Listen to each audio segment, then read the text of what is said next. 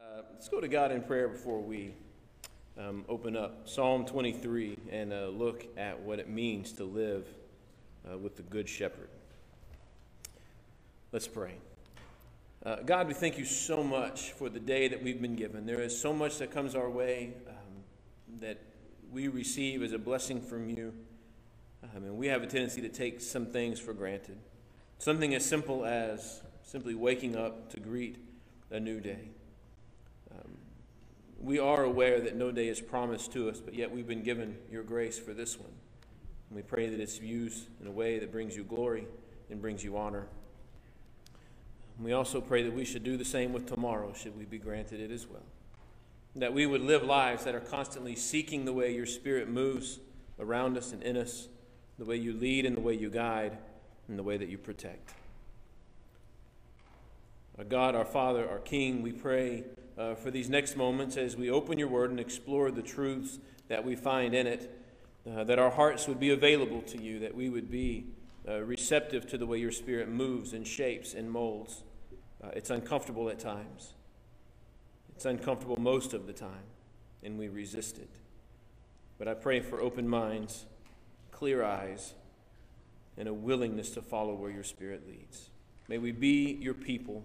May we be bold and courageous, wise and discerning as we charge out into the world of darkness, bearing the truth, the light of your gospel. We thank you for Jesus, in whom we have unity and peace and joy. It's in his name we pray.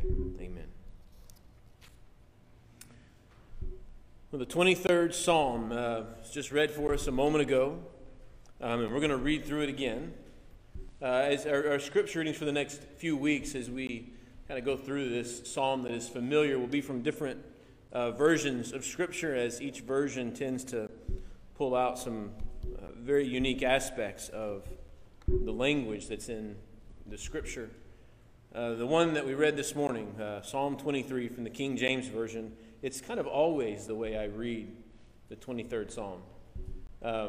It doesn't matter what version is in front of me, whether I'm reading from the Christian Standard Bible or the New International Version or even the Message. Those words of the old King James language come back, and some of them come in the voice of my grandmother, some of them come in the voice of my mother and my father, but most of the time they come in the voice of Mrs. Joyce McBride. You all don't know Mrs. McBride, but she taught our children in their preschool class. And one of the things that they had to learn at church, this is preschool at church, not preschool. In their preschool class at church, they had to memorize the 23rd Psalm. And she had little charts and a path that would go with it. And I can still hear her to this day. He leadeth me beside the still water. He restoreth my soul. And I can hear my kids repeating after her. And following along on that path with the pictures to remember the different phrases of the 23rd Psalm. I remember sitting up at night letting Dustin practice his 23rd Psalm so he could recite it to Mrs. McBride's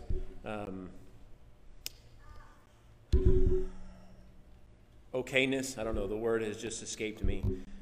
And we were sitting there one night, and Dustin is going through, and he's saying it. And Jody, who is about 3 at the time, walks up and she says, "I want to say it." And I said, "Okay, sweetie, come up here and sit on my lap, and Daddy will help you." And she looked at me and she said, "I don't need your help." And she didn't need my help. She rattled it off right there in that moment. I think that was the moment as a father I realized, oh, good grief, I'm in trouble. They are absorbing so much more than I ever imagined or dreamed that they would at such a young age. You know, with this psalm, it comes in and out of our lives, not only as Christians, but as people. We read it in times of difficulty. We read it in times of triumph. We read it in times of grief and mourning. We read it in times of celebration. It's probably most frequently used in memorial services.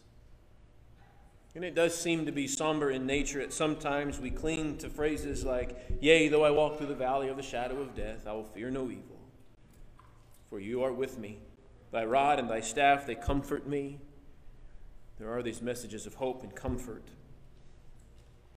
But I want you to think about something today as we branch into the 23rd Psalm. The Lord is my shepherd. A small word, 2 letters, so easily overlooked, but they really set a place for everything in this psalm to hinge on. The Lord is my shepherd. Everything else hinges on this truth. Think about the life of David. The way that his life completely changed that day when the prophet approached his house and passed over brother after brother after brother after brother. And the prophet looks at his father and says, "You must have another son because the Lord hasn't anointed any of these." And he says, "Well, we do have another one, but he's a shepherd." You don't want David. His brothers are strong. These are kingly men. And he says, "Show me David." And on that day when David is seen by the prophet, and he says, This is the Lord's anointed. David's life changed forever. In the same way, a Christian's life changes with the commitment to God. When God moves from seeing him as just simply the shepherd, the one that has some unique answers in unique ways to the questions that I have in life, to the phrase that says, "The Lord is my shepherd. I shall not want. He maketh me to lie down in green pastures. He leadeth me beside the still waters. He restoreth my soul, yea, he leadeth me along the paths of righteousness for his name's sake. Yea, though I walk through the valley of the shadow of death, I will fear no evil, for thou art with me.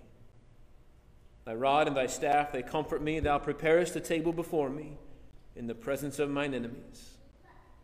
Thou anointest my head with oil, my cup overfloweth.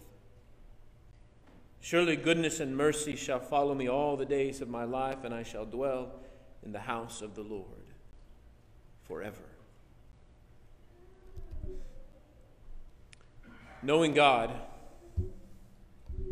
knowing the Good Shepherd, means relying on him to give me strength and confidence to face each day. Knowing the Good Shepherd, knowing who God is, means that he is the source of my strength. He is the source of my confidence. And it's not something that we do once and it's just there eternally. Jesus said himself, he said, "If anyone would come after me, he would deny himself, take up his cross daily."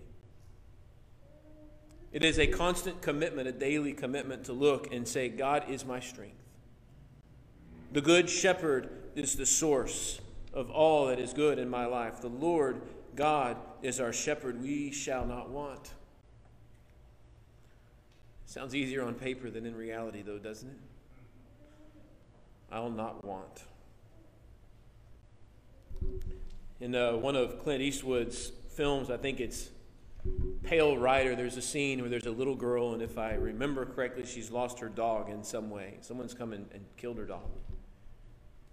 And as she's laying her dog to rest, she begins to recite the 23rd Psalm. It's kind of the way we feel at times. She says, "The Lord is my shepherd, I shall not want, but I do want. He leadeth me beside the still waters. He restoreth my soul, but they killed my dog. Yea, though I walk through the valley of the shadow of death, I shall fear no evil, but I am afraid. Thy rod and thy staff, they comfort me, but I need a miracle. Thy loving kindness and mercy shall follow me all the days of my life, if indeed you exist. And I shall dwell in the house of the Lord forever. But I'd like to get more out of this life first." Just to kind of hear those words out loud don't sound right to think them, but we do think them. The Lord is my shepherd, I shall not want. Why do I want so much? There are times where I look around and wonder if indeed God is present. And there are times where I look around and just simply say, I know you said that I will lack nothing, but I need something more than what I think you can give. I need a miracle. I need something drastic to change in my life. And we frequently sell short the God of the universe, the God of creation, the God who has spent his whole existence seeking restoration for his children. But knowing the Good Shepherd means that even in our most difficult times, we are not abandoned. That even when we feel loneliest, most alone, most isolated, even though I walk through the valley of the shadow of death, I will fear no evil. Why will I fear no evil? Because you are with me. You know, there are times we can be in the middle of a whole crowd of people and feel alone and feel isolated. And feel like we just don't have connection. Psalm 23 reminds us that we are never abandoned, that God is always with us. It is often used during these times of trial or sadness because it brings such comfort in understanding that God is there. That even in places like the valley of the shadow of death, when we look around and we don't see anyone around who cares, even though we may be in a crowd, it says, you are with me. To know the shepherd does not mean that we avoid hardship or we avoid grief, but it does mean that God sustains us. He may not provide everything I want, but he does provide everything that I need. And through him we have reconciliation. God, the restorer of all things, wants a relationship with me and with you. Because the truth is, we need something or someone to guide us and to lead us. We aren't good alone. We need a leader. We need people. We need community. We need those points of guidance to get us where we're going. You know, we're living in a GPS age. The simplest of places. Like even if I'm just going across town, I'm going to pull up my GPS. I'm going to pull up my GPS because I want to know there are many routes to get where I'm going. What's the best route? More often than not, I'm probably going to pull up Waze because Waze will tell me shortcuts. Other people around reporting what's going on where and why traffic is slow. But even in our own lives, we need guidance. We need those places where we see the path forward and we see the way forward and which way is right. See, David knew what it was to be a shepherd, and he knew what it was to be a sheep. He had spent his life shepherding, protecting, caring for these dirty, nasty, filthy, stinking sheep. I mean, their fur runs along the dew of the grass, and then when they get off the grass, they get in the dirt, and the dirt turns to mud. And they're always wading into waters that they shouldn't be wading into. They're always getting in trouble. They're always getting hung up in the brambles and in the thickets. And they're always needing to be rescued, and they're just dumb. They're just dumb animals that don't know what's best for them. David knew what it was to be a sheep. Foolish, vulnerable. The Urban Dictionary says the slang use of the term sheep refers to a waste of flesh and brain cells. Sometimes it can feel that way. But there is another side of sheep. They may not be very intelligent, but in community, they know the importance of being together. They know that they are strongest when they are united. They sense sadness when one of their flock is removed from them for one reason or another. And they are loyal to the shepherd. They know who their protector is. They know where they receive their care and their concern. They build friendships. And this seems to track maybe more with the humanity that we know. We are keen, we are clever, we are resourceful, and we are relational. There's a lot of things I can do on my own. There are a lot of things I can do by my own strength. But when it comes to overcoming sin, I'm helpless. When it comes to finding sustained hope or sustained joy, or even the ability to gain eternal life, it's hopeless for me alone. That only with the shepherd's intervention can I attain those things that last for an eternity. And even though we may not be willing frequently to surrender and submit to the authority of who God is, the truth is you already know everything you need to know to submit to God's authority. Right? The choice for us is whether or not we will willingly become the shepherd's sheep. Will we allow ourselves to give up control and to follow the wisdom of God, the wisdom of the caring shepherd who can meet our every need? Can we really and truthfully say, the Lord is my shepherd? Because saying the Lord is my shepherd is saying I can't live without my shepherd. I can't protect myself. I can't fend for myself. I can't provide for myself. I need a shepherd to take me to pastures that are safe. I need a shepherd to take me to waters that aren't too deep, but are running fast enough that they don't carry bacteria and algae. I need a shepherd to take me to a place that is free from invaders and predators. I need a shepherd to care for me. When Samuel showed up at David's house, I can't imagine he knew what that meant. Did David know he was going to become a murderer, an adulterer, a mighty warrior? Did David know what being a king of Israel was going to cost his family and his sons? Did David know the many and varied ways in which God was going to shape and mold and continue to work on and shape and mold his heart? Did he know he would fall, only yet to be restored? But through it all, David would remain an imperfect pillar of faith and a man after God's own heart. 1 Samuel 13:14 and Acts 13:22.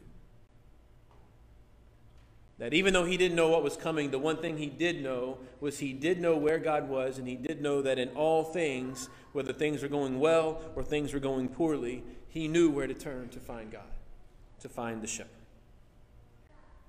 And like David, we all will face hardships, and we will all enjoy triumph. But the truth of Psalm 23 is that everything we are, everything we have, and everything that we need is found in the Good Shepherd. We don't know what will happen, but like David, we can reflect and know that we are in the care of the Good Shepherd, and that he can give us peace to face the future regardless of the circumstances. The Lord is my shepherd. I shall not want.